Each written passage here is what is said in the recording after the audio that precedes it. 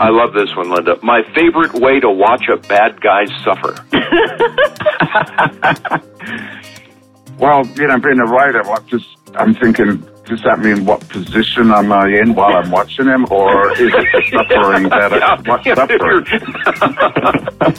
You're a barker launcher at an execution, that kind of thing, yeah. Yeah, exactly. All right, so I'll answer both ways. Laying on my sofa with a nice hot cup of coffee, watching him, I don't know, drown, I think would be good.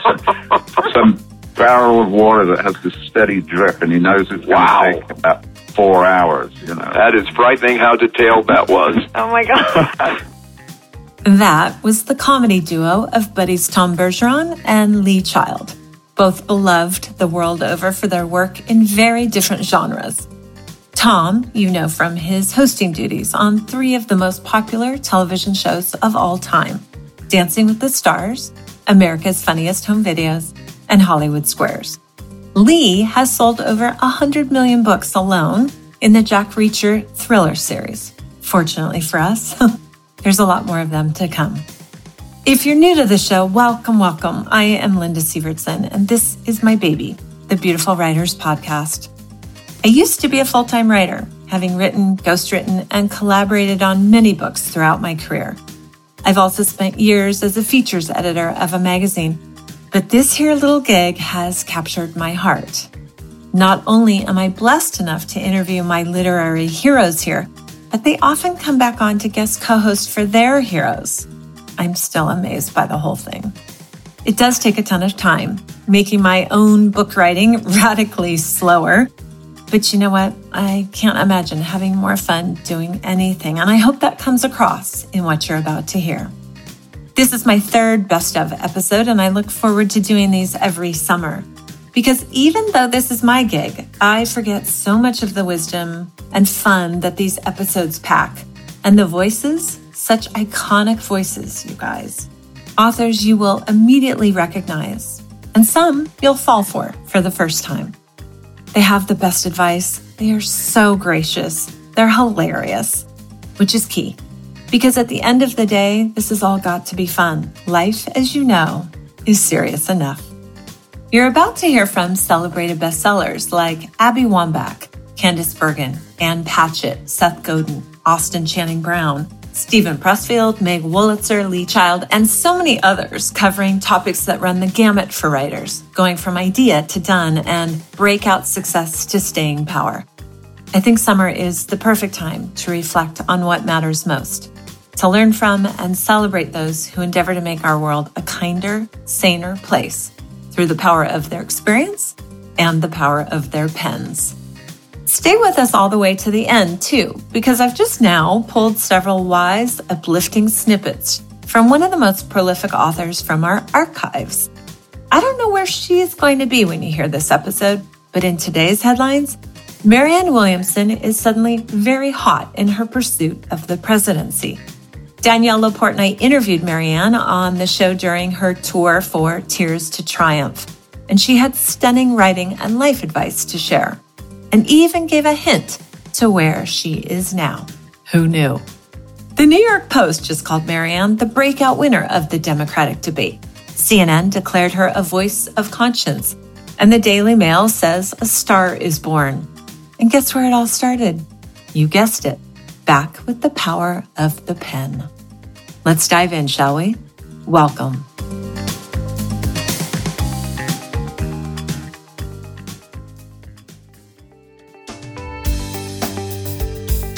We're going to start with my dear friend and mentor, Betsy Rappaport, and I interviewing actress and 2-time New York Times bestselling memoirist Candice Bergen. They had collaborated together on Candice's book, A Fine Romance. And we went from talking about how she'd hosted SNL 6 times to the recent Murphy Brown. Betsy wanted to know if Candice had been invited to contribute to the season breakdown for the reboot like she had done in the past. The writer's room is a very private room. I've never been in a writer's room except to deliver fake dog shit and someone's sandwich. And that was just for a second. What now? Oh, that. Of course. No, I've never been in the writer's room, and I don't belong there. I don't mean to ascribe it magical powers, but it's a very specific energy, and on the reboot, they had great energy in the writer's room, and it takes very little to throw that off. Where Candace differs from most of my guests who had become household names before the advent of social media, she's really embracing posting pictures and comments on her own. Her Instagram account is wildly entertaining. I asked Candace to talk about a post of hers that went viral. That was a good one. And that I broke the internet or something with that. It got huge. I never got so many hits. Jane Fonda had brought eclipse watching cardboard glasses for us to watch the eclipse. And I just handed my phone to the producer and said, can you take a snapshot of us watching the eclipse? And we're all actors. We know the drill. So we just did it, and she took the picture, and it flew. Oh, it was Diane Keaton, Mary Steenburgen, Jane Fonda, and yourself, and you were filming the movie. We were filming a movie called The Book Club. Which I loved. Which is so funny. You were so good. So you posted that. You posted that yourself on Instagram. I did, yes. I'm actually able to post on Instagram, which surprises me, but I can. And I'm very proud of my Instagram account. I take great pride in my posts and framing the photographs and trying to come up with a caption that people will, and then I get complaints when I just have like a static photograph without a witty caption. And you're complaining now? And the women it's mostly women who look at it are always so sweet. There's like none of the internet meanness or anything. The Instagram group is very well curated. So you went from 5,000 when you posted this. I think you said you had 5,000 followers on Instagram. And then what happened? And now I have almost 140,000, which is minuscule by comparison to a Kardashian. And yet, I haven't lowered. Is that our barometer, really? Is what? That's our barometer, Kardashians? Okay. Yeah. Well, I think it is. Yeah. Then didn't somebody call you a very funny name that you then embraced? Oh, yeah. When I posted the eclipse photograph, I got a troll that said, you guys look like a bunch of tired-ass honky hoes. And I was I just thrilled to it. So I changed that to my screen name, which in fact was almost the same screen name. It was Old White Woman, and then it just changed to Tired Ass Honky Hose. I was so moved by Ghosted, a novel by author Rosie Walsh, that I was bawling my eyes out at several points throughout. I asked if she would please read to us from the book, the part where our lead characters fall in love. Because don't we all love falling in love? This is, of course, before our protagonist gets ghosted. You, he said quietly. He traced a finger along my hairline. I like you. I like you and me. In fact, I like you and me very much. I smiled right into those kind, sincere eyes, at those laughter lines at the heavy angle of his chin. I took his hand and kissed his fingertips, rough and mottled with splinters after 2 decades of woodworking. Already it felt like I'd known him for years, for a lifetime. Felt like someone who'd matched us, maybe at birth, and nudged and aligned and planned and schemed until we finally met 6 days ago. I just had some very mushy thoughts, I said after a long pause. Oh, me too, he sighed. It feels like the last week's been set to a score of sweeping violins. I laughed, and he kissed my nose, and I wonder how it was that you could spend weeks, months, years even, just chugging along, nothing really changing. And then, in the space of a few hours, the script of your life could be completely rewritten. Had I gone out later that day, I would have got straight on the bus and never met him. And this new feeling of certainty would be no more than an unheard whisper of missed opportunities and bad timing. Now that you see why I love Rosie's writing and reading so much, let's celebrate with her on her U.S. Pub Day. A book's birthday is exciting, and I wanted to know about the beats of her day from across the pond. Rosie has written other novels before, published in Britain, but nothing that had sold in over 30 countries around the world, each with their own book deal and publishing house. quickly earning her an it girl reputation and a bit of a fortune. This is dream come true stuff right here, you guys. And my guest co-host, also a Penguin novelist, Aditi Khurana, she and I were giddy for Rosie. Well, it's been different, of course, because obviously when I have publication day in the United Kingdom, I'm surrounded by lovely, warm wishes from my author friends. And of course, I don't really know anyone in literary terms in the States yet. So it's not quite the same, but I've had so many lovely shout-outs online. I started the day with a flower delivery from my wonderful agent, Alison Hunter at Janklow Nesbitt, and that got the day off to a very good start. And I then spent a while frantically making last-minute adjustments to my website so that any incoming readers or, potential readers would be able to see Ghosted first and foremost, because obviously it's come out in many territories. So, I wanted to make sure it was very prominent there. I then did a couple of social media posts. I did a little boomerang for Instagram of me holding the book, which my nanny took, whilst we were both trying to distract my child from, he photobombed it several times, but we eventually managed to do one that he didn't photobomb. And then I have been doing radio and podcast interviews since early lunchtime.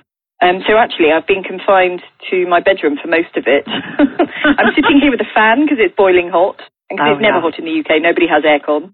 And as I said, yes, I'm drinking champagne. Reading out loud. We're going to talk about how this practice helps our writing for several reasons. When it comes to extraordinary talent with words, both written and spoken, I think of memoirist and racial justice leader Austin Channing Brown. I asked her to read a passage about why she loves being a Black girl from her stunning debut, I'm Still Here, Black Dignity in a World Made for Whiteness. When my body stands out and I am tempted to forget my own beauty, I close my eyes and remember the feel of my father's fingers against my scalp, braiding each perfectly parted row while telling me I am not tender-headed, so stop squirming.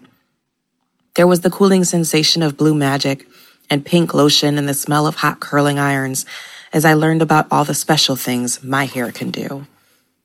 Natural or relaxed, braided or dreaded, twisted or knotted, cornrowed or weaved, our hair believes in being free to do what she wants. When I rub cocoa butter into my skin, I remember the warmth of my mother's hands when she used to tell me to get all the hidden spots, behind my ankles and around my knees. The memories of her care for my body are a reminder of the care my body deserves. Black women are the backbone and muscle of every church I've attended. They are prophets speaking a word when it seems God is silent. They are hospitality, welcoming with food and kindness, with a seat at the table, with a place you can call home. We are capable of building community anywhere, not just at church or at work, but also in the quote-unquote ethnic hair care section of stores, in elevators, and other random places where we take the opportunity to simply say, I see you. I love being a Black woman because we are demanding. We demand the right to live as fully human.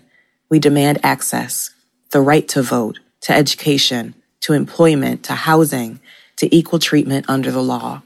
And we do it creatively. Sit-ins and die-ins, signs and songs, writing and filmmaking. We demand because our ancestors did.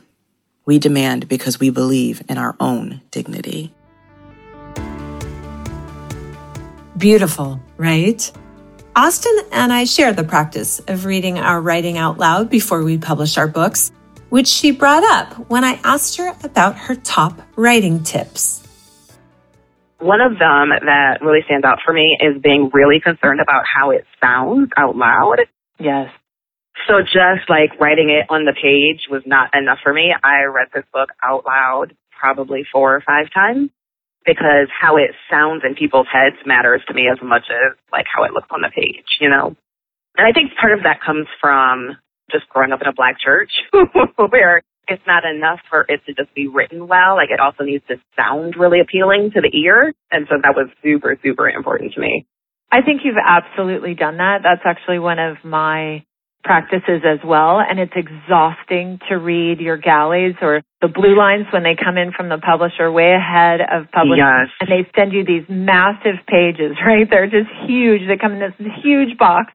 And I sit there on the floor of my office each time, and I read the whole manuscript out loud, as you just said, several times, which for me is painful because I've already done it, but it's usually gone through the copy editing stage at that point. It is exhausting. It's like 9, 10, 12 hours to read your manuscript out loud. But like you said, it makes it so much better. It's interesting that you said that because when I was reading your book, Austin, I felt like you had done that. I could hear it because it's lyrical. Oh, I'm so glad. Poetic. Yeah, it's obvious. I'm really glad to hear that because you're right. I feel like the danger of reading, if there is a danger of reading it so many times, is that I became bored with my own book. Yes. And so my editor was like, do not change this whole chapter. This is going to be new to someone else. Right? I'm like, oh, that's so boring. I'm sure there's another way I could say this. I read it both forwards and then I would read it backwards. To make sure that it sounded good. I ask most of my guests on the show to let us in on their best time wrangling and writing tips. So we're going to play back a bunch of that hard-earned wisdom. We'll start with Ann Patchett, award-winning and international best-selling author of many books and co-owner of Parnassus Books in Nashville. Be prepared to drop your excuses for not writing. Anne, she is not having it. To me, the very best piece of advice is if this is what you want to do it. And take a certain amount of time every single day and sit down. And even if you don't write, don't check your phone, don't do anything else. Sit down in front of this thing that you keep saying is the most important thing in your life. And Liz Gilbert talks about this, I think, in Big Magic. And she said, people are always, that's it. You know, I work 3 jobs and I don't have childcare and I don't have this and that. And how can I possibly make the time to write? And Liz said, if you were having an affair, you would find the time. Oh, God, that's so good. You would, even if it's just like 5 minutes in a stairwell, you would find it if it was just this searing hot thing and you wouldn't need to talk about it. It would just be, you would stay awake, you would miss your meals, you would miss anything if it was an affair. So if this writing is the most important thing in your life, then if it is that important, then no one should be able to tear you away from it.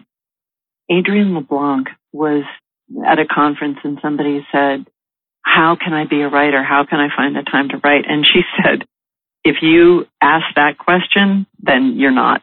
Just forget it. She said that really the more interesting question is, how can I stop? Oh my God, Adrienne, how can I stop? Because all I want to do is write. Tim Grahl, most recently the author of Running Down a Dream, has super helpful, albeit a bit twisted, thoughts on time management. I had him on with his dear friend Stephen Pressfield of War of Art fame, who'd been on before. Stephen published Tim's new book and was also on to talk about his latest, The Artist's Journey. I don't know that you're going to want to adopt all of Tim's creative time management habits, but I bet you find something here enormously helpful. I know I have. I always joke that at any time, I would be the easiest person to murder because I'm always, there is very little, there's like no variance to my schedule. I do the same thing at the same time every week. And I just do that so I don't have to think about it.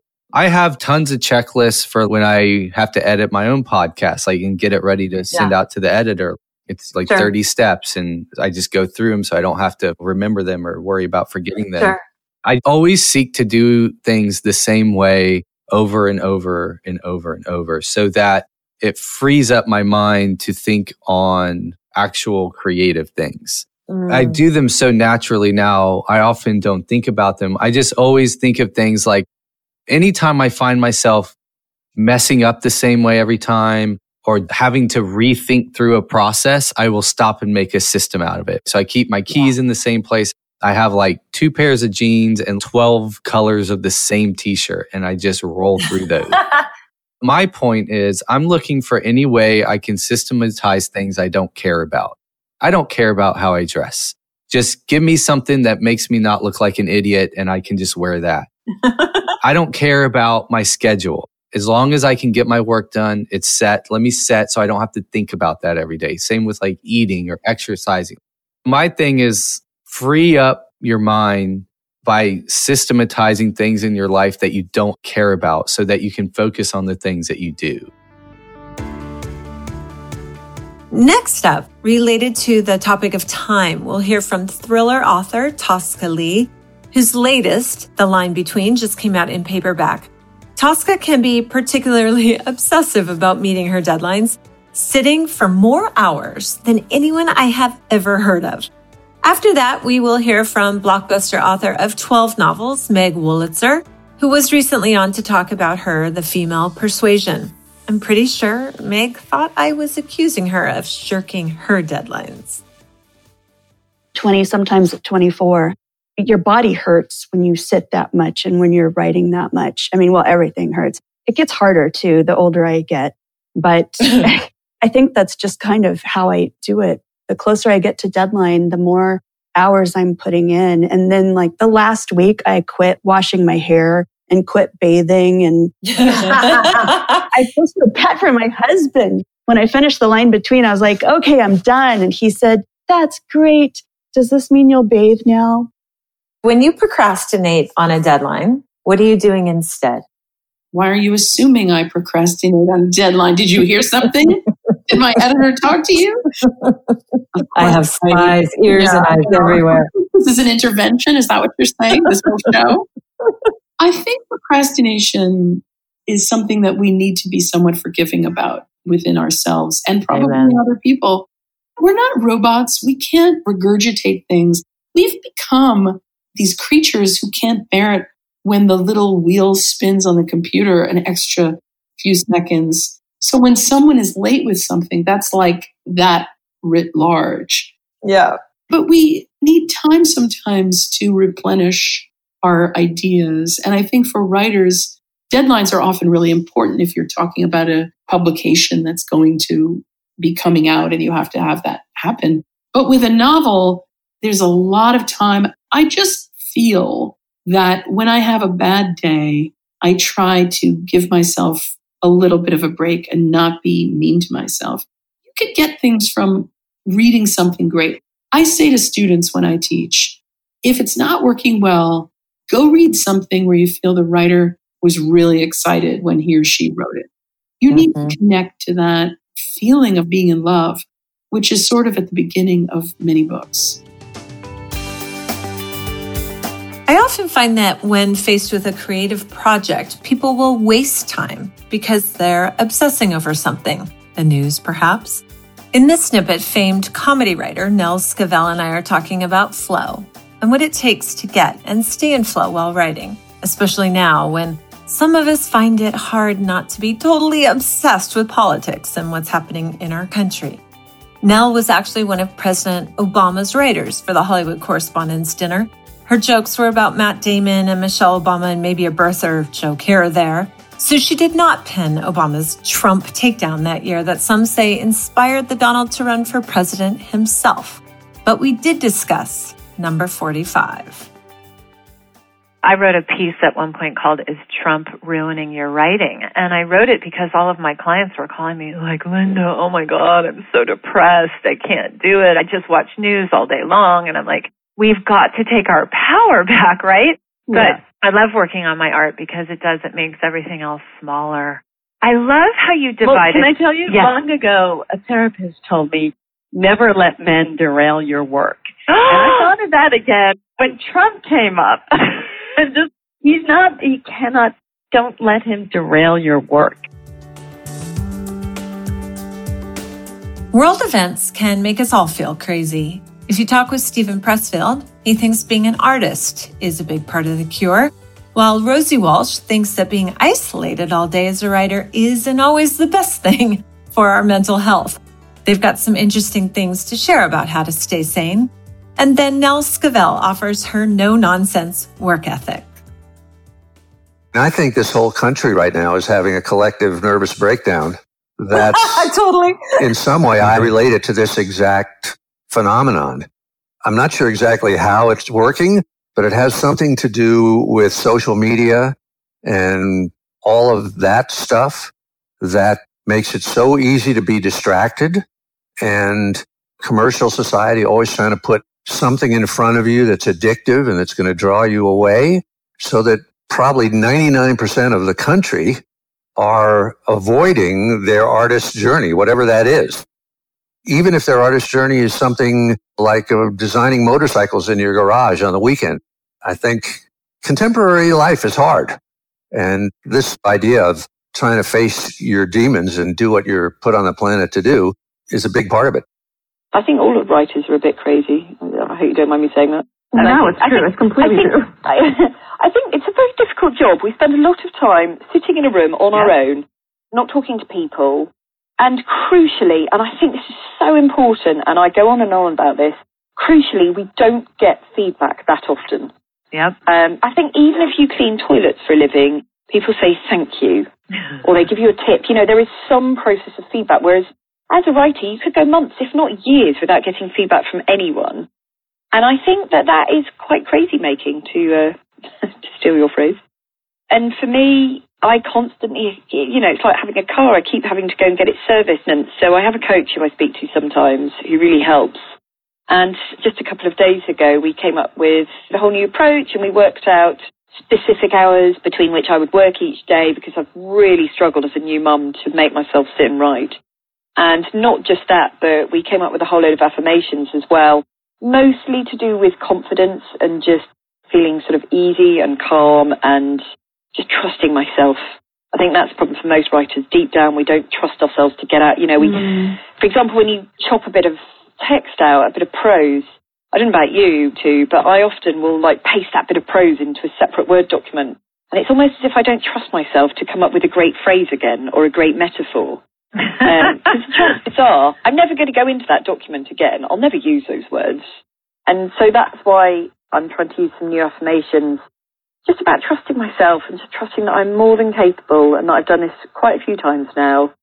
And that I can do it. The only way to move forward creatively is to allow yourself to be judged. And I think that does trip up women more than men. I mean, no, in general, people don't love being criticized. And when people ask for advice, I would say try to see feedback as constructive, not critical. Mm-hmm. And use feedback to make yourself a better writer, or to make yourself more confident that what you did was right. Yeah. And evoke the response you wanted. Yeah. The other thing that I thought was so funny was when you said fearing the blank page is like fearing an empty dog dish. Can you explain that? Well, it's just something you feel every day. And I'll be honest, after being a professional writer since 1982 was when I started getting paid. Actually, 81, I started getting paid for writing. That's a long time, sister. It's a long time. I still marvel at how bad my first drafts are. Me too. Me too. You would think by now. I know. And yet I finally figured out that's the process. And you start with, that's so fill the blank page. You may throw it out. I can't tell you how many notebooks I have filled with ideas for stories that never panned out, and plays and screenplays and pilots and articles. And if you enjoy the process, you're so far ahead of the game. Oh, I so agree. I had the last 2 days, I've gone over 2 chapters about 30 times, and they're horrible. Still, they're horrible. But I know in my bones that what I'm saying is interesting and entertaining. I just haven't gotten to it yet. You'll find it. Being embraced by millions doesn't guarantee an artist automatically feels confident. Success at every level is a process, as you'll hear from Candice Bergen and recording artist and new memoirist Taylor Dayne. Long before Taylor sold 75 million albums or had 18 top 10 hits, she was opening for artists like Michael Jackson and singing with Prince, which she says took a little getting used to. My guest co-host with Taylor is popular podcaster, TED producer, and media communications coach, Bronwyn Sanglambeni, who, like Taylor, is also a busy mom and business owner who happens to have a rockin' rock band side hustle. There is, in writing a memoir, for me there was at least, huge amounts of anxiety. And you can see it. Sally Field wrote a memoir a few months ago that she really dug deep. And I knew what it cost her because, unfortunately, the person she was writing about had died, so that removed some of it. But it was the most revealing book and brutally honest. But she did a lot of homework. She took writing courses. She prepared herself to write that book. And it showed.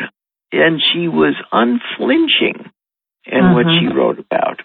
But there's a huge amount of anxiety that comes about writing, about relationships, about parents. Because if you're going to do it, you have to do it. And you have to also try to do it without hurting people. So it's a very fine line to walk. I was thinking about you, Tay, when I saw A Star is Born. And that scene where Bradley brings Gaga up for the first time. And she's like, no. And I was thinking of you, and I was thinking of this bad tour. I mean, you were ready, but God, not really. Talk about trial by fire. When you saw A Star is Born, did that feel familiar to you at all? One of my favorite films. And you know what? They had to sell me on it at first to watch it. And one of my favorite films, because there she is. So honestly, so many people said, God, Taylor, that so reminds me of you. Listen, she's phenomenal. She's so honest. As talk about a raw performer. But when he looked at her finally slowly, and he goes, you just got to trust me. Oh, Jesus. And she, you just got to trust me. Because really, that's what it comes down to. There is either somebody you're going to trust, somebody that you can open that. And that was what we saw, that really special moment where they spoke to each other through the music. And it was authentic. It was real. It was true. So Taylor, so you're literally like dying inside. I can't go out there. I can't go out there. There's lions ready to eat me. But at some point, your performance self kicks in and you're like, not only am I not going to get eaten, I'm going to turn it out for what out there, which is what you proceeded to do. When did you make that switch psychologically? Walk us through going from, oh my God, I'm going to die to tell it to my heart. Well, this was a 22-year-old girl saying that. Go back 5 years. Every time I walked out the house, you know, I was highly agoraphobic. I'm sure you went through that period. So my point was, I learned how to take one step at a time and that I wouldn't die. You learn that it's in your head. It's not necessarily reality. Sharing our work is easier when we don't feel like we're conning the masses.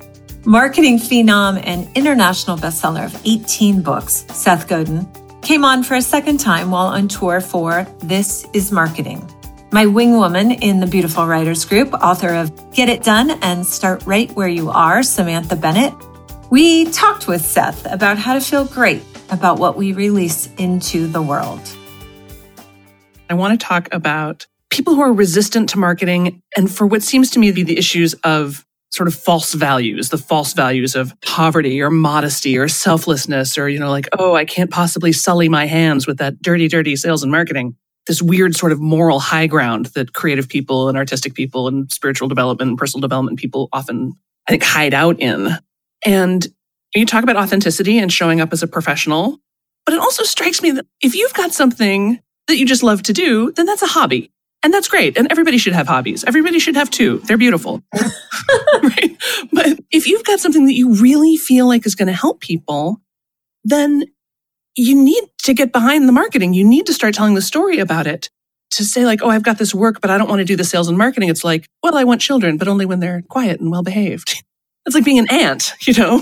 You've got to be a good parent to your child, to your thing, whatever your thing is, and fulfill your obligation on getting it out there. There's so much good stuff in what you just said. We could talk about it the whole time. I need to decode parts of it, so let's start there. If somebody buys something from you for $10, the only reason they are doing it is because they think it's worth $15. Oh. They thought it was worth $5, they wouldn't buy it. Mm-hmm. So they think it's worth $15 and you're offering it to them for $10. You're giving them $5 worth of value for free. And if you refuse to sell it to them, you're stealing from them.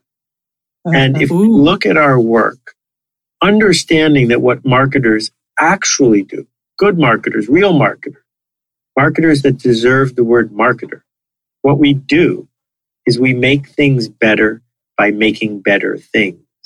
What we do is show up in front of people who are stuck, who are afraid, who are resistant, who are insecure, who don't know. And we help them get to where they want to go. If you view it that way, more like you are a lifeguard or a teacher, I think you can get past the first line of offense, the first line of, I don't want to do that because I don't want to be a used car salesman.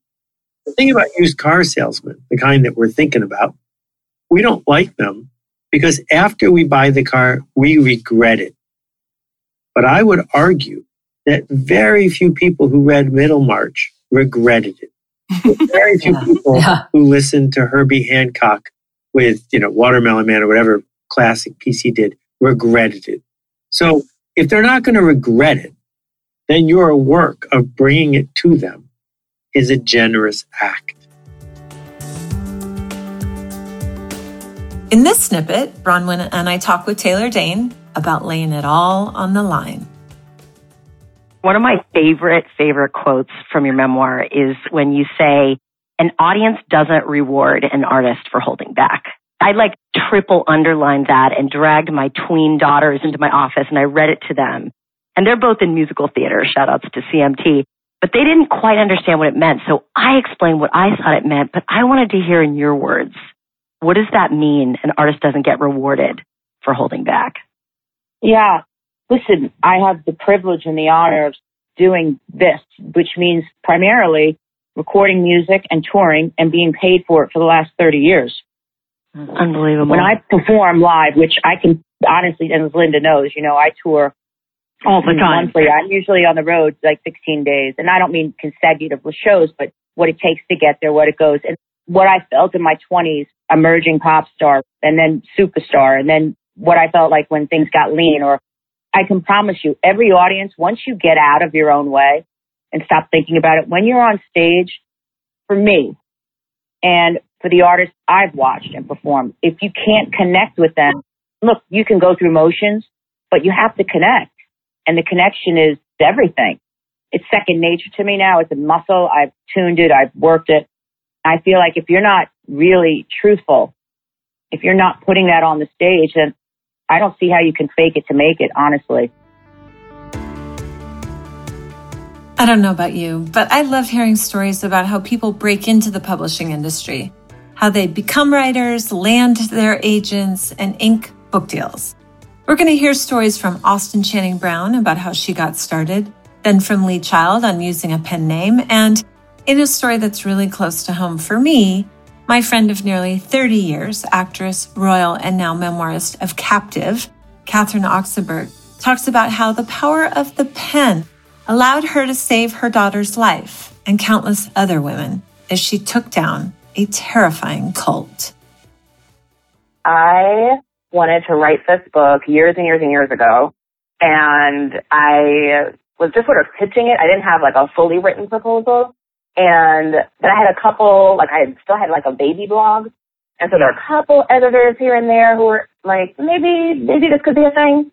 And so I sort of pitched the idea for the book, and they were like, so you want to write a book about white people touching your hair? Interesting. It's right, is that the whole memoir? Were you climbing a mountain while they tried to touch your hair? Did you, what else happened? Yeah. It was very quickly rejected. They were like, no, this is not what a memoir is, friend. And so I put it away and for years just continued to work on the blog and focus on the blog, and really just life conspired, to be honest. I wish I could say that I was persevering or something.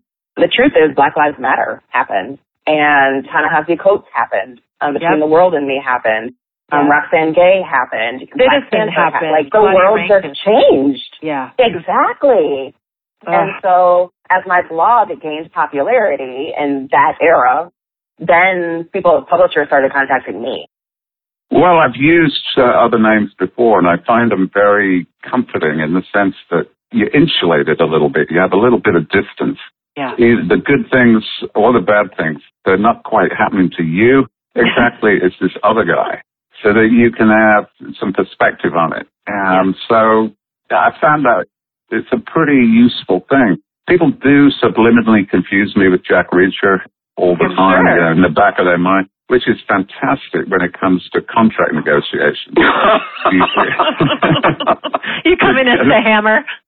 Yeah, you know, I'm a really nice guy, but they think I'm going to kill them with a pipe cleaner if I don't get what I want. When you're walking the streets of Manhattan in the midst of writing a book, you've got to be thinking, as you pass people, okay, I could disarm that person, take them down by hitting them here, kicking them there. Do you go through reach your head at all as you're living your own life? Good question. Yeah, you know, the reach ahead comes from my real life. Sure, of course. Mainly as a little kid. You know, I grew up in a city that was rough and tough, and it was also a long time ago. Society was totally different, and emotionally it was a very inarticulate society. Nobody could really express themselves in any way at all. So anything was resolved by fighting. It was just like breathing. It's what happened. Then, when the press broke, I went to the government with a bunch of evidence, which spelled out, in my opinion, racketeering, tax evasion, money laundering, identity theft. I had a lot of evidence. Like a massive binder full. Yes, I did. Then I found out that one of my lawyers got a call from one of the prosecutors in the Eastern District of New York and said, we're taking this very seriously. They'd obviously seen me in the news, and they'd obviously read the New York Times, and they decided they were going to investigate. And they said, you don't have to carry the burden of this on your shoulders alone anymore. And just so you know, the FBI is moving in aggressively. That was November 9th, 2017. From there, besides speaking on a couple of occasions with the prosecution and the FBI, I was really left in the dark.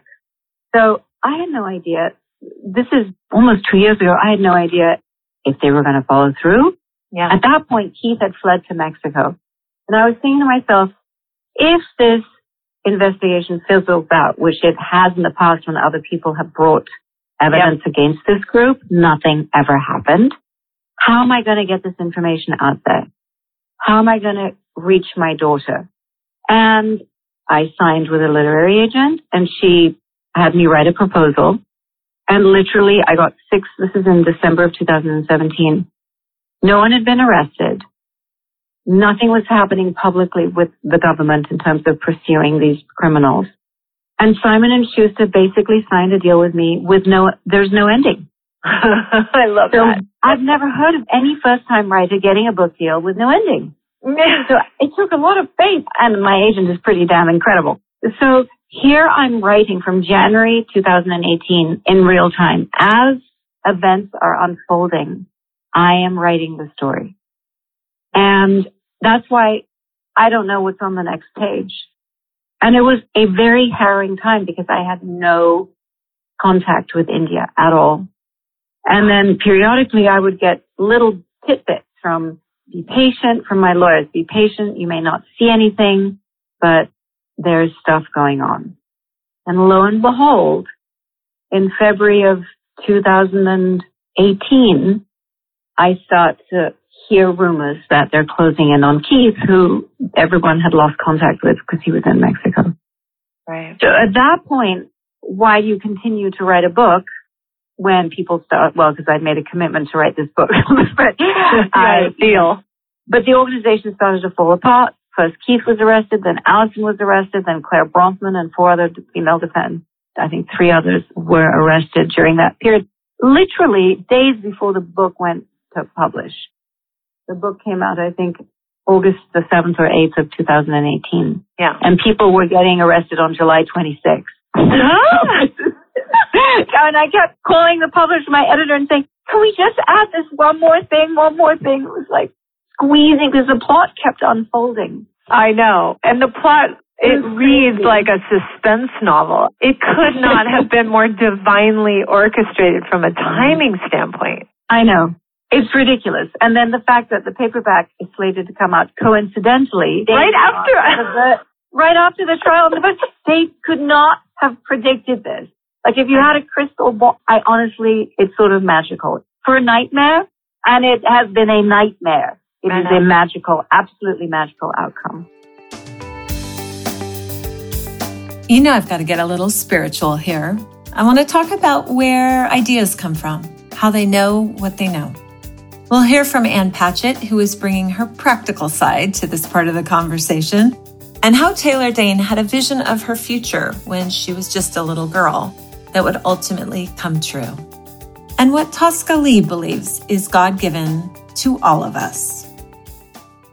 How do you get your ideas? Do they whisper? Do they talk? Do they yell? Do they come fully formed in visions, or just like a slow curiosity? I go out and find them. I go out looking for them. They don't come to me. No ideas are knocking on my door. It's really, I think, the ability to follow a chain and to not grab on too hard at any point. So I'll have an idea, but then I just have to sit with it for a really long time, because then it will turn into another idea and it will turn into another idea. And inevitably, by the time I write something, it has absolutely no connection to what I had originally started out with. There's that moment, of course, when we're 4 or 5, we feel omnipotent. And there was this moment listening to radio and being able to sing along with it. You know, I grew up in an apartment building, so I was constantly staring out a second-story window and dreaming. And I have to say that, yeah, right then and there, I said, I know what I'm going to be. I don't know what the rest of y'all are going to do, but I know what I'm going to do. I'm going to sing like Stevie Wonder on that radio or Karen Carpenter. And I don't know about the touching millions, but I just knew I'd be heard by millions. That was still me, myself, and I at 4 and 5, trust me. A lot of times I'm writing and it's kind of like, where did that come from? I don't know that I would have come up with that on my own. So I would say yes, often I feel like that. Yeah. It's nice. And I do think God creates with us.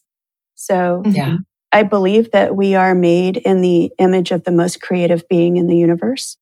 When people say to me, well, I'm not creative, I always say, oh no, you are, because it's part of your legacy. It's in your DNA. This part of our show is feeling particularly magical to me. So I think it's a good place to include a part of my interview with Tosca Lee, where my guest co-host, Haley Baez, asked Tosca about who inspires her. Haley is my fiance's daughter, and she's a very successful brand of her own as a video gamer with Twitch. She's also a huge reader and Harry Potter fan, having read the entire series something like 15 times. I love where Haley takes this part of our chat. Well, the Harry Potter books and movies are amazing. I did just go to Harry Potter World for the first time last year, and I was... Oh my God, what did you think? I was blown away. And I had to step back and think to myself, okay, this all came out of a book, and this all came out of one woman's imagination. Yeah. So that's crazy, right? When you're standing there looking up at Hogwarts or in Diagon Alley, and it's just mind-blowing. So it really does. Yeah. It's one of those things that you just kind of have to wrap your... Especially because she got the idea when she was on a train looking out at a field of cows. Yeah. It wasn't even like it was just a sudden, like, she had a dream about it. No, she was just gazing out at a field of cows, and all of a sudden she just thought of it. Like, oh, okay, just super casual. Just casually think of this entire universe. That's amazing. I love driving and traveling for that reason, because I think your mind is finally free to just play and wander. During a busy day packed full of stuff, I don't think it does that, you know? Agreed. So that's why I think traveling is so important. We'll end this topic with an out-of-this-world book auction story, also from the UK, via Rosie Walsh. I went out and I came out of pregnancy Pilates. I was at that stage in pregnancy where you just look and feel really fat rather than pregnant. And I just felt really heavy and a bit gross and, just a bit meh. It was sort of dark evening. It was January in the middle of the winter. And I went into a local convenience store to get some water, I think, and checked my emails as I was sort of standing at the tills. And I'd been thinking earlier that day that I had sent my manuscript to my US agent weeks before, and I've made all the changes that she suggested and hadn't heard anything. So I just thought, oh, well, okay, well, I guess nobody wanted to buy the book. I'll probably get the edited highlights for my rejections quite soon. Anyway, had an email from her saying, I think it was entitled, "Oh My God." And she said, "I sent your book out last night because we're having a snow day in New York today." And she said, I told editors that if they were going to be at home all day tomorrow, they needed to read this book. This was going to be massive. So then she was saying, I've had editors emailing me since like 2 a.m. She said, they all want to talk to you. They're super excited. She said, when can you get on the phone? Oh my God. She's like, what? And I paid for my water and read it again. And then I realized it was real. And so I was just like, oh my God. So I started typing back, saying, now, tell them to call me Matt now. And of course, at that moment, my phone ran out of battery. No. I didn't have my wallet because, as I said earlier, I was just being weird and decided to go out without my wallet. So I had to walk out, shuffle home, heavily pregnant, middle of winter, right across town. Took me a good 40 minutes to get home. And when I finally did get home, I plugged my phone in and I'd already had like 3 or 4 more emails saying, oh my God, so-and-so at so-and-so publishing house wants to talk to you. And so-and-so, we're going to have to set up a schedule. And I started shaking at that moment, and that went on for about 3 days. And that night I spoke to 2 or 3, I think, editors. Well, one certainly of whom was just a legendary editor, and I couldn't believe I was on the phone to her. It was ridiculous. And then the next day I had an entire schedule. I had the whole day all planned out by Alison, my American agent. And then I think part of the next day too. And it was completely insane. Alison, throughout the whole thing, was at home because it was a snow day. She was in her pajamas. We were FaceTiming constantly because neither of us could phone each other because our phone deals wouldn't let us phone internationally. She was in her pajamas, but she had amazing hair because she always has amazing hair. So she looked kind of weirdly glamorous and very scruffy. And we were just kind of screaming at each other on FaceTime in between all of these phone calls. Oh my God. And then she sort of was like, right, no, I've got this. I'm very serious about this. I need to talk to all of these people. I'm going to come back to you. And then I think I had about 4 more sort of phone chats to go that evening when she FaceTimed me and said, right, I've cancelled those because we have received a preemptive offer that we just cannot possibly ignore. This is like stuff of dreams. And she said, you need to sit down. So I sat down and she told me. And I just didn't talk for ages. And I was like, yeah, but what do you mean? And she kept repeating the amount of money. And I was like, yeah, but what do you mean? I could not take it in. It was so completely preposterous that this would happen to just me, just a sort of chubby, pregnant woman shuffling around Bristol without her wallet. In this vein of inspiration, I want to hear from writers at the top of their game, talking about their process. Tom Bergeron and Lee Child weigh in, as does Meg Wolitzer. And then you write this great memoir, I'm hosting as fast as I can, which again, on audio, by the end of it, I was so in love with your stories and your voices and the music, the way you used all the different vignettes. I was so sad when it ended, but how do you edit? How do you write? Well, that's a book I wrote a long time ago, and it's currently holding up some of the finest windows in America. But you know, for me, it was just, I was writing a book about meditation, really, as a TM meditator for years, and the anecdotes were sort of the way I lured you in to write about meditation and being present and being in the moment, which really, I think, boomerangs exactly back to what Lee's talking about, that it's almost a meditative state you're in when you're writing about Reacher, isn't it, Lee? It is, and it feels terribly insecure because, you know, I've got to deliver a book a year and it's got to be good. And I have no clue, no idea. It feels like the way I feel when I'm doing it, it's like I'm a movie stuntman and I just jumped off a high building. And I'm hoping like hell that the stage crew gets the airbag in position just in time.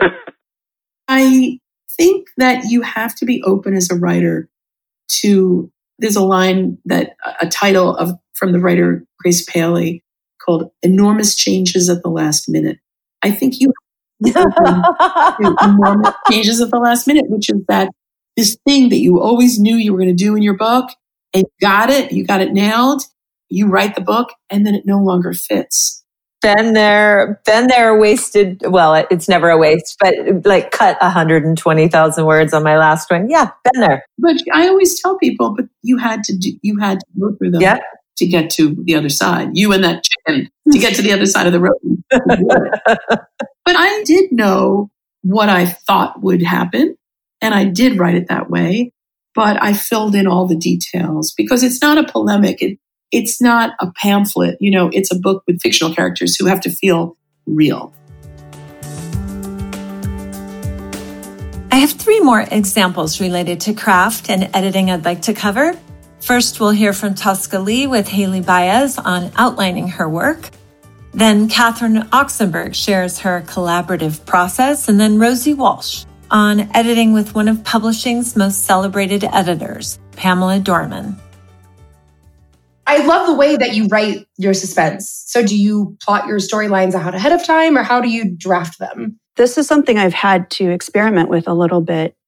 I've learned that I really do need something of an outline. Now, that said, I don't do a super detailed outline, but I need enough of a roadmap to know where I'm going. That said, though, whenever I outline, there's a big difference between 30,000 feet in the air and boots on the ground, right? Yeah. So when you're looking down, that's one thing. And it's like a video game, Haley, right? So you're like literally down there and your vantage point changes and you can look down those dark alleys.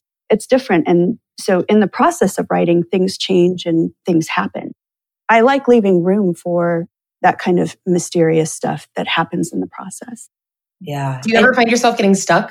Like in cases where you're like, I want this to happen, but I don't know how to get there? Sometimes, but I'm really fortunate in that I've got some great resources in my husband, and I've got some writer and editor friends who are great at brainstorming. So I know that I can always sit down with my husband or call somebody up and say, help me out here. I'm stuck. Think through this. Yeah. There were 2 parts to the book. Part 1, which was much harder to write because it had to do with establishing my childhood, the early years with India. So the memories were a lot harder to reach, a lot dustier. And so it actually takes a lot of energy to go and dive into those memories and to reawaken them and to flesh them out and to make them 3-dimensional. So that for me was the hardest part to write. The second part was extremely easy in a certain way because I kept copious notes, probably about 500 pages of notes. From the moment that I was told India was endangered, I wanted to make sure that I had a very accurate and detailed record of what was going on. So to transcribe that with my writer, because it was so detailed, was a breeze. And then really the third part of the process, which was the second part of the book, was writing in real time. As the story was unfolding, we were transcribing it. Up until the last moment when we went to press, I was like, please can we just keep adding things because the story like a mad dash. Evolving. Yeah, and it still is. The paperback's coming out coincidentally, literally a week, 10 days after Keith's guilty verdict. So it just keeps going. And it's this crazy synchrony. There are many storylines. There's a woman called Kaya who appears in the book later on, and there were all kinds of storylines involving her, all of which got scrapped. And I thought they'd had all sorts of dramatic tension. Oh, gosh, they were absolutely awful. And there were many scenes with ancillary characters, actually, that I scrapped because they were unnecessary. They detracted from attention, whereas when I was plotting it, good Lord, they felt so important. Most of them I took out myself. Some of them, either my UK or my US editor just, crossed them out in track changes. And the first time I saw entire chapters being crossed out, my heart would be in my throat. Just like, oh my God, what's she doing? But actually, of course, they were always right. And with all of them, I just said to myself, just try it and see how it reads. And surprise, surprise, it read well. I think when I look at myself, who has completed 5 novels, and then I look at Pam, who is my US editor, who must have edited hundreds and hundreds of novels, many of them major global bestsellers. Right. I sort of think she's probably more on the money than I am. So that's my rule. Just give it a go. Leave it there for a few days. And if you cannot stop thinking about it, then put it back in. I think we should talk a bit more about avoiding distractions. Ann Patchett is a goddess when it comes to staying focused, and you'll see why. Not that you'll be up for emulating her. Meg Wolitzer and her husband, also a best-selling writer, they're a little more lax in this area, but no less successful. No TV, no social media. You read like a fiend. Is that your secret? No TV, no social media? In the spirit of all honesty, as I want to get off on the right foot, there is a television in the house. I don't actually know how to use it. When my husband and I got married, one of the many reasons that I had not wanting to get married is I said I didn't want to live in a house with a television. And my husband said, I don't feel like I should have to give the television up just because you don't want to live in a house with one. Right. So when we got married, there is a television here, but as it turns out, he doesn't watch it. No. And so it's really never on. He watches one football game a week during football season, and that is the only time it's on. Wow. And every week it takes everything we have to turn the television on. So yeah, yeah, that's a big part of it. But I've always hated television. So. Well, I'm noticing a trend here. I spoke with Seth Godin, who doesn't watch TV, doesn't use Twitter. And it seems like a lot of the really prolific people I speak with are very busy reading and writing and therefore not wasting their time, quote unquote, on the boob tube. People keep telling me about all of these amazing series and how the best writing is on Netflix now. And I read television reviews and I read the series reviews in the Times. But I just think, one, where would I find the time to binge watch an amazing television show? And two, if I wanted to pick up a hobby, I don't want it to be based around my eyeballs. I know. My eyeballs are exhausted. I know. So I don't want to stop reading so I can watch a series. Now, does that make for difficult, sometimes relationship stuff though? Because writing can be so solitary, or do you share the writing with each other at the end of the day and connect that way? I sometimes feel that we're kind of like two people who work in a law firm. We pass each other without talking. Hello, Bill. Hello, Jim. Hello, Sue. We just don't even say hello, Jim and Sue. We just sort of ignore each other during the day. Right. We like to come together at night, not really always to show each other work. I usually show my editor my work first because It's so intense. It's so incestuous to be married to a writer and have it all be about work all the time. We like to watch British television at night sometimes and not think about our work. Love it. When we come together. But we do talk about our work and we do talk about problems we're having. And we certainly have a lot of advice we can give each other. So why do we do it? Why are we so driven to write stories and to read them? I love Lee Child's honesty about his motivations. The whole story for me is honestly need. I need the love and approval of an audience. I think it is, and I've met an awful lot of writers and an awful lot of performers of one kind or another, especially stand-up comedians, for instance, who feel the same way. They're looking for something they did not get in their upbringing, some kind of level of approval or acceptance. And that's why I do it. I've always been in the business that has an audience, because if I'm pleasing an audience, there is no finer feeling for me. I just feel great. Somebody has enjoyed something that I've done. It makes me feel really, really good. And that then makes me feel really good about them. I love my fans. I love my readers. I'll do anything for them because they're completing the circle for me. I'm a happy guy because they are happy.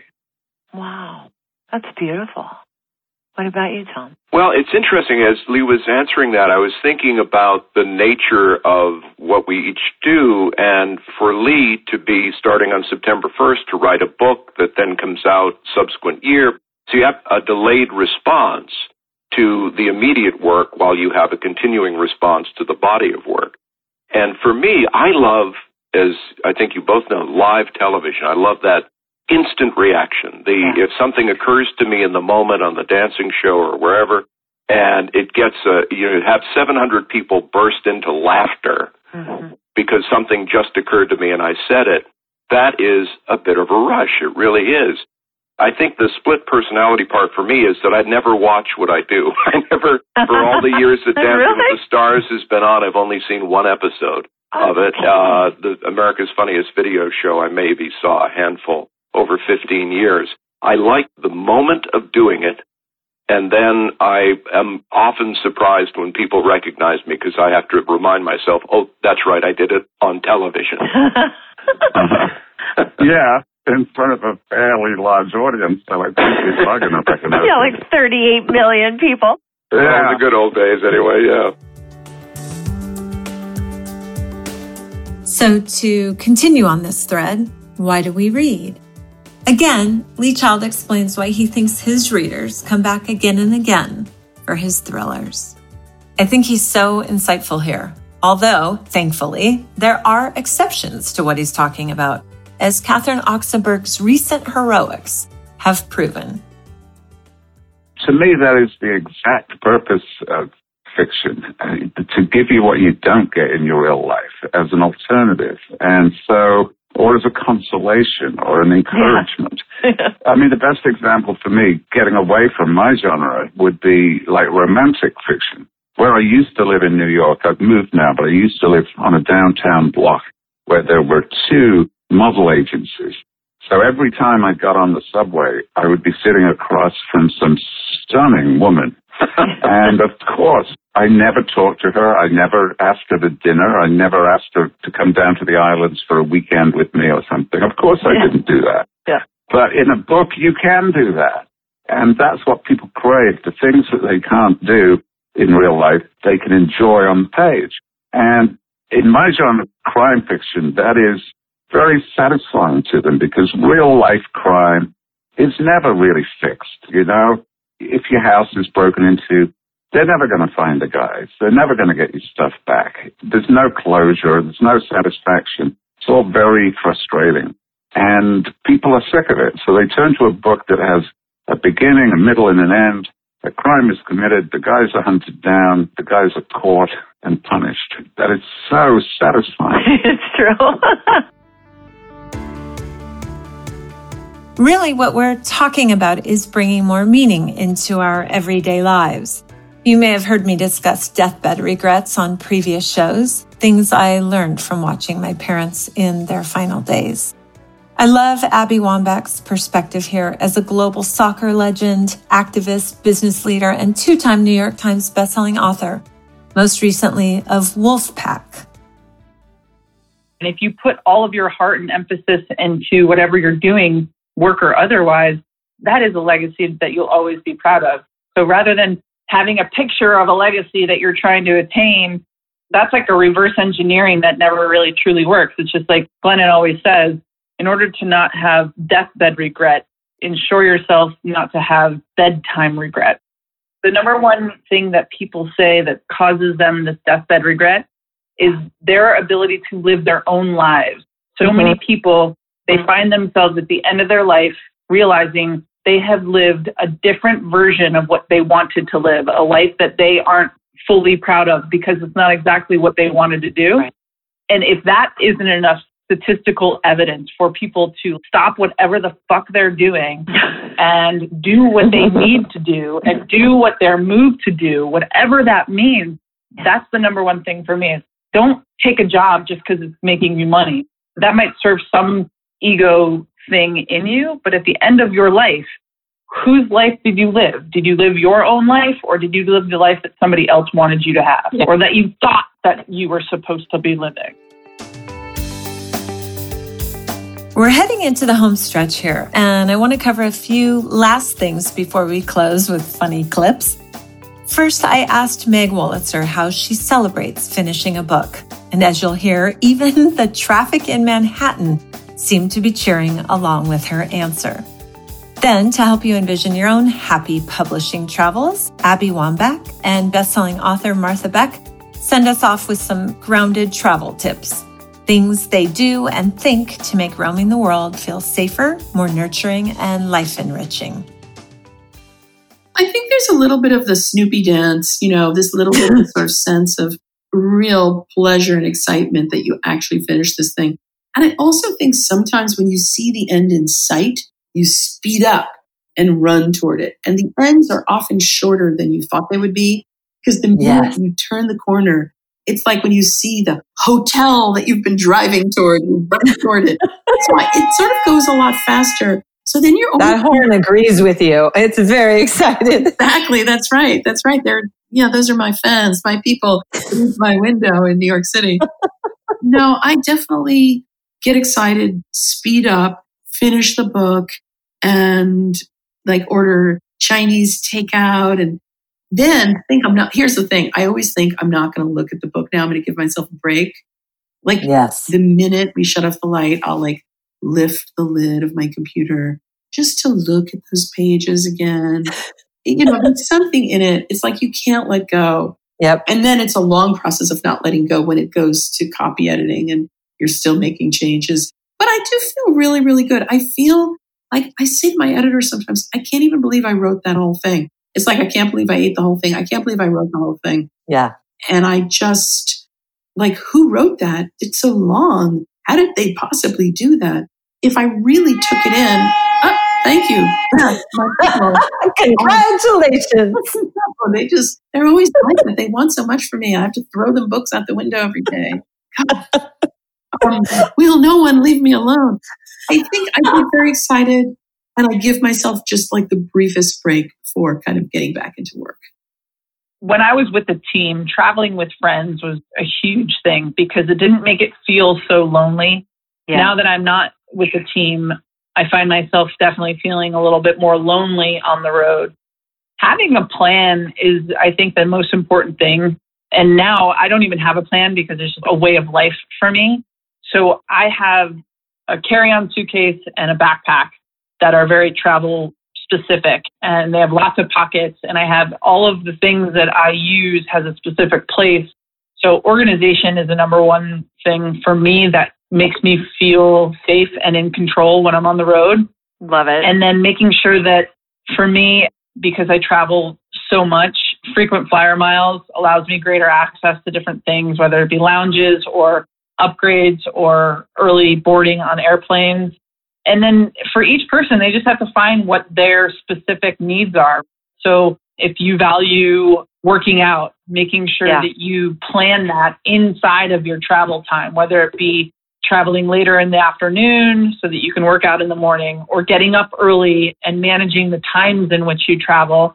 And then, of course, coming up with a routine when you are on the road. So knowing if the place that you're staying in, the hotel or whatnot, has good food. And if not, are you staying in an area that has food that's walkable so you don't have to get in a taxi or an Uber and you're spending frivolous dollars here and there just to get you to and from places.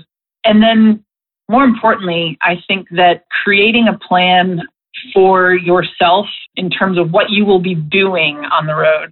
I can very easily get lost in a season of some television show, which puts me off in a direction where I'm not doing my work and I'm not reading my books and I'm not doing the things that actually serve me and fill me up with life rather than spend my life force and my life energy. And so figuring out what priorities you have that fill you up and the things that you do when you are at home that make you feel good, and somehow trying to find ways to replicate those life force feelings when you are on the road. Because at the end of the day, it's still hard. You're still going to be tired or jet lagged or uncomfortable, or the pillows are just not the correct fluffiness. So there has to be an easy nature about traveling that I have. But the understanding that it's still difficult and it's still hard on the body, it's still hard on the soul. So I always like to give myself one full day of nothingness when I get home to do anything that I want. It's like my little gift to myself for the time that I just had to go spend on the road, whether it be through work or my philanthropy or activism. I love that. I do that same thing. I give myself a zombie day all the time. Martha, do you have any travel-specific things that make you feel good? Well, I think being up physically, if you're going on an airplane, there's this weird psychological thing about being up high. It's a great time to evaluate where you fit in your life and where you want to go. For some reason, that physical ability to look down over a wide span makes me more able to say, okay, where am I and where do I want to go? Nice. So I try to treasure that, even though, as Abby said, it's always hard. Stephen Pressfield and Tim Grahl had some parting words of wisdom for me on friends, sabotage, and resistance. Maybe you'll see yourself in my past experience. I just try to find really unsuccessful friends. That's what my sister used to say to me. She's like, Linda, your friends are too pretty and too successful. I just seek out losers and then hang out with them. I feel much better. And if they aren't losers, when I meet them, I do everything I can to make them losers. Is that why we're friends Tim, now, that's why I love you. Yeah. No, you're too successful. You're making me nervous, man. I don't know. I can't take this. I've been meaning to tell you this, Tim. I can't take it much longer. Yeah. No, man, I see our sales figures. You're still a little bit ahead of me. Yeah. Oh, man. My wife heard this lady one time speaking and said it. So I've had the opposite problem, if I'm being blunt, is that I end up hanging out with people and I'm trying to continue to move forward and they're getting nervous and they start grabbing me and trying to hold me back. Because they can't handle it. And Hugh MacLeod talks about this in his amazing, wonderful book, Ignore Everybody. And he just talks about, and of course, I've done this to people too. But what my thing is, I want the people around me to be successful because that whole thing, if you're the average of the 5 people you spend the most time with. Yeah. And we can get into really deeper stuff. But the idea that if that's bothering me, that other people are becoming successful, that's a really good opportunity for me to ask the question why that bothers me so much. Mm-hmm. And if you back away from that, then you're backing away from the people that are going to make you better because they're becoming better too. And then the people that you're around that desperately want you to stay the same because if you change, it reflects badly on them. Yeah. They have that same problem. Mm. And this is where I come back to, I have work to do here on this planet. And I want to find people that will support me on that journey and will be excited for me and realize what happens to me has nothing to do with them. And then I have to be able to hold that same space for my friends that are becoming successful. Because I have friends that maybe they're not as well known of a writer, but they make 4 times as much money as me. Mm-hmm. And I can either deal with my stuff so that I can continue to be around them, so that I can learn from them, so I can make more money, or I can come up with reasons why they suck and blah, blah, blah. And then it just creates distance and I get to just stay the same. But Linda, your original question is it's very human and very true that we do tend to compete with our friends and stuff like that. One of my favorite filmmakers is David O. Russell, who did The Fighter and Silver Linings Playbook and Joy. And all of those movies are about our family or our friends sabotaging us if we relate to the hero of the story. Because it's so true. It's so natural everywhere. But I think that, this is something that I was writing about in The War of Art, that when somebody tries to sabotage us, it's really a reflection of their own resistance, that they themselves are not facing whatever it is inside them that they have to do. Like Tim, when you said your friends are trying to drag you down, some of them, they see you living your dream, so to speak, and it's a reproach to them that they're not doing theirs. So, in other words, it's not necessarily that our friends are bad people or anything, but they're dealing with the same issues we're dealing with. So we need to be compassionate to them, but still, we also have to play hardball in our minds and just do our own shit and let them thrash around however they are going to do it. What a blast this has been, going back through the past year to find these gems. Let's go out the way we came in today, smiling with Tom Bergeron and Lee Child. This is from a portion of Lee's rapid fire round, which you heard earlier, followed by his final answer, which I think may be the most fulfilling, grateful, hopeful statement perhaps any writer has ever shared on this show. I love this one, Linda. My favorite way to watch a bad guy suffer. Well, being a writer, I'm thinking, does that mean what position am I in while I'm watching him, or is it the suffering that what's suffering? You're the barculager at an execution, that kind of thing, yeah. Yeah, exactly. All right. So I'll answer both ways. Laying on my sofa with a nice hot cup of coffee, watching him, I don't know, drown, I think would be good. Some barrel of water that has this steady drip, and he knows it's going to take about 4 hours, That is frightening how detailed that was. Oh my God. And two more quickly, my favorite genre to read is, these days probably history. Okay. Yeah. And finally, if I could come back as any writer from history, it would be me. I mean, I've had the luckiest life. I'm real happy with that. I can't imagine swapping with anybody. As promised at the top, I have gone back in time when Marianne Williamson was a guest with us. I have long admired her books, of course. But living in LA, it's her Project Angel Food charity that I've been most amazed by. Since 1989, it has provided more than 10 million meals for people who are too sick to shop and cook for themselves. The author made famous with A Return to Love has spread a lot of love in this city of angels. I think we heal in life one aha at a time. And I think that's every writer's hope, is that there's going to be an aha in something that you wrote. Some page, some paragraph, some sentence will make somebody go, yes! We're living at an extraordinary time on the planet. The darkness is ascending, but so is the light. And every single day, I'm living in New York now, so I'm in public transportation a lot. So I'm always asking, I always talk to people, who do you think should be president or whatever? I'm constantly reminded how smart people really are, how noble people really are, if you really engage them in conversation. And I think also in the kind of community that you and I belong to, I think we have a critical mass of people who've read the books, who have listened to the tapes, who are already meditating, who are already seeking to forgive and to practice these principles. We just all need to step it up.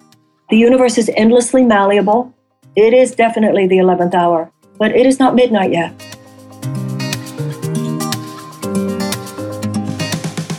Wow, that was a big show. A lot to put together, but so rewarding for me to be reminded of how much fun and depth we've had here in the past year. And I found great snippets for the book too, which is getting closer, promise. As I've said before, I haven't partnered with any outside advertisers, many of whom have contacted me and promised to catapult our listenership. But I like this format. So if you've received value from anything you've heard here, I would so appreciate if you could spread your love with a 5-star review on Apple Podcasts or wherever you listen to us. It really does help people find us. I talked about this show being a reason I'm no longer a full-time writer, and there's another reason as well. And that's because after the breakup of my marriage 12 years ago, I crawled back to my childhood haven of Carmel by the Sea, where I started hosting writing retreats. They not only saved me, but they've launched a lot of books. I am addicted to the win-win-win, to helping writers find their voice, their stories, their publishing dream teams. Oh, and to staying in my favorite town, where I still see images of my parents in my mind's eye in nearly every storefront and every restaurant. God willing, I will be teaching there for decades to come. I would love to meet you there. You can find info on remaining 2019 dates at bookmama.com or beautifulwriterspodcast.com.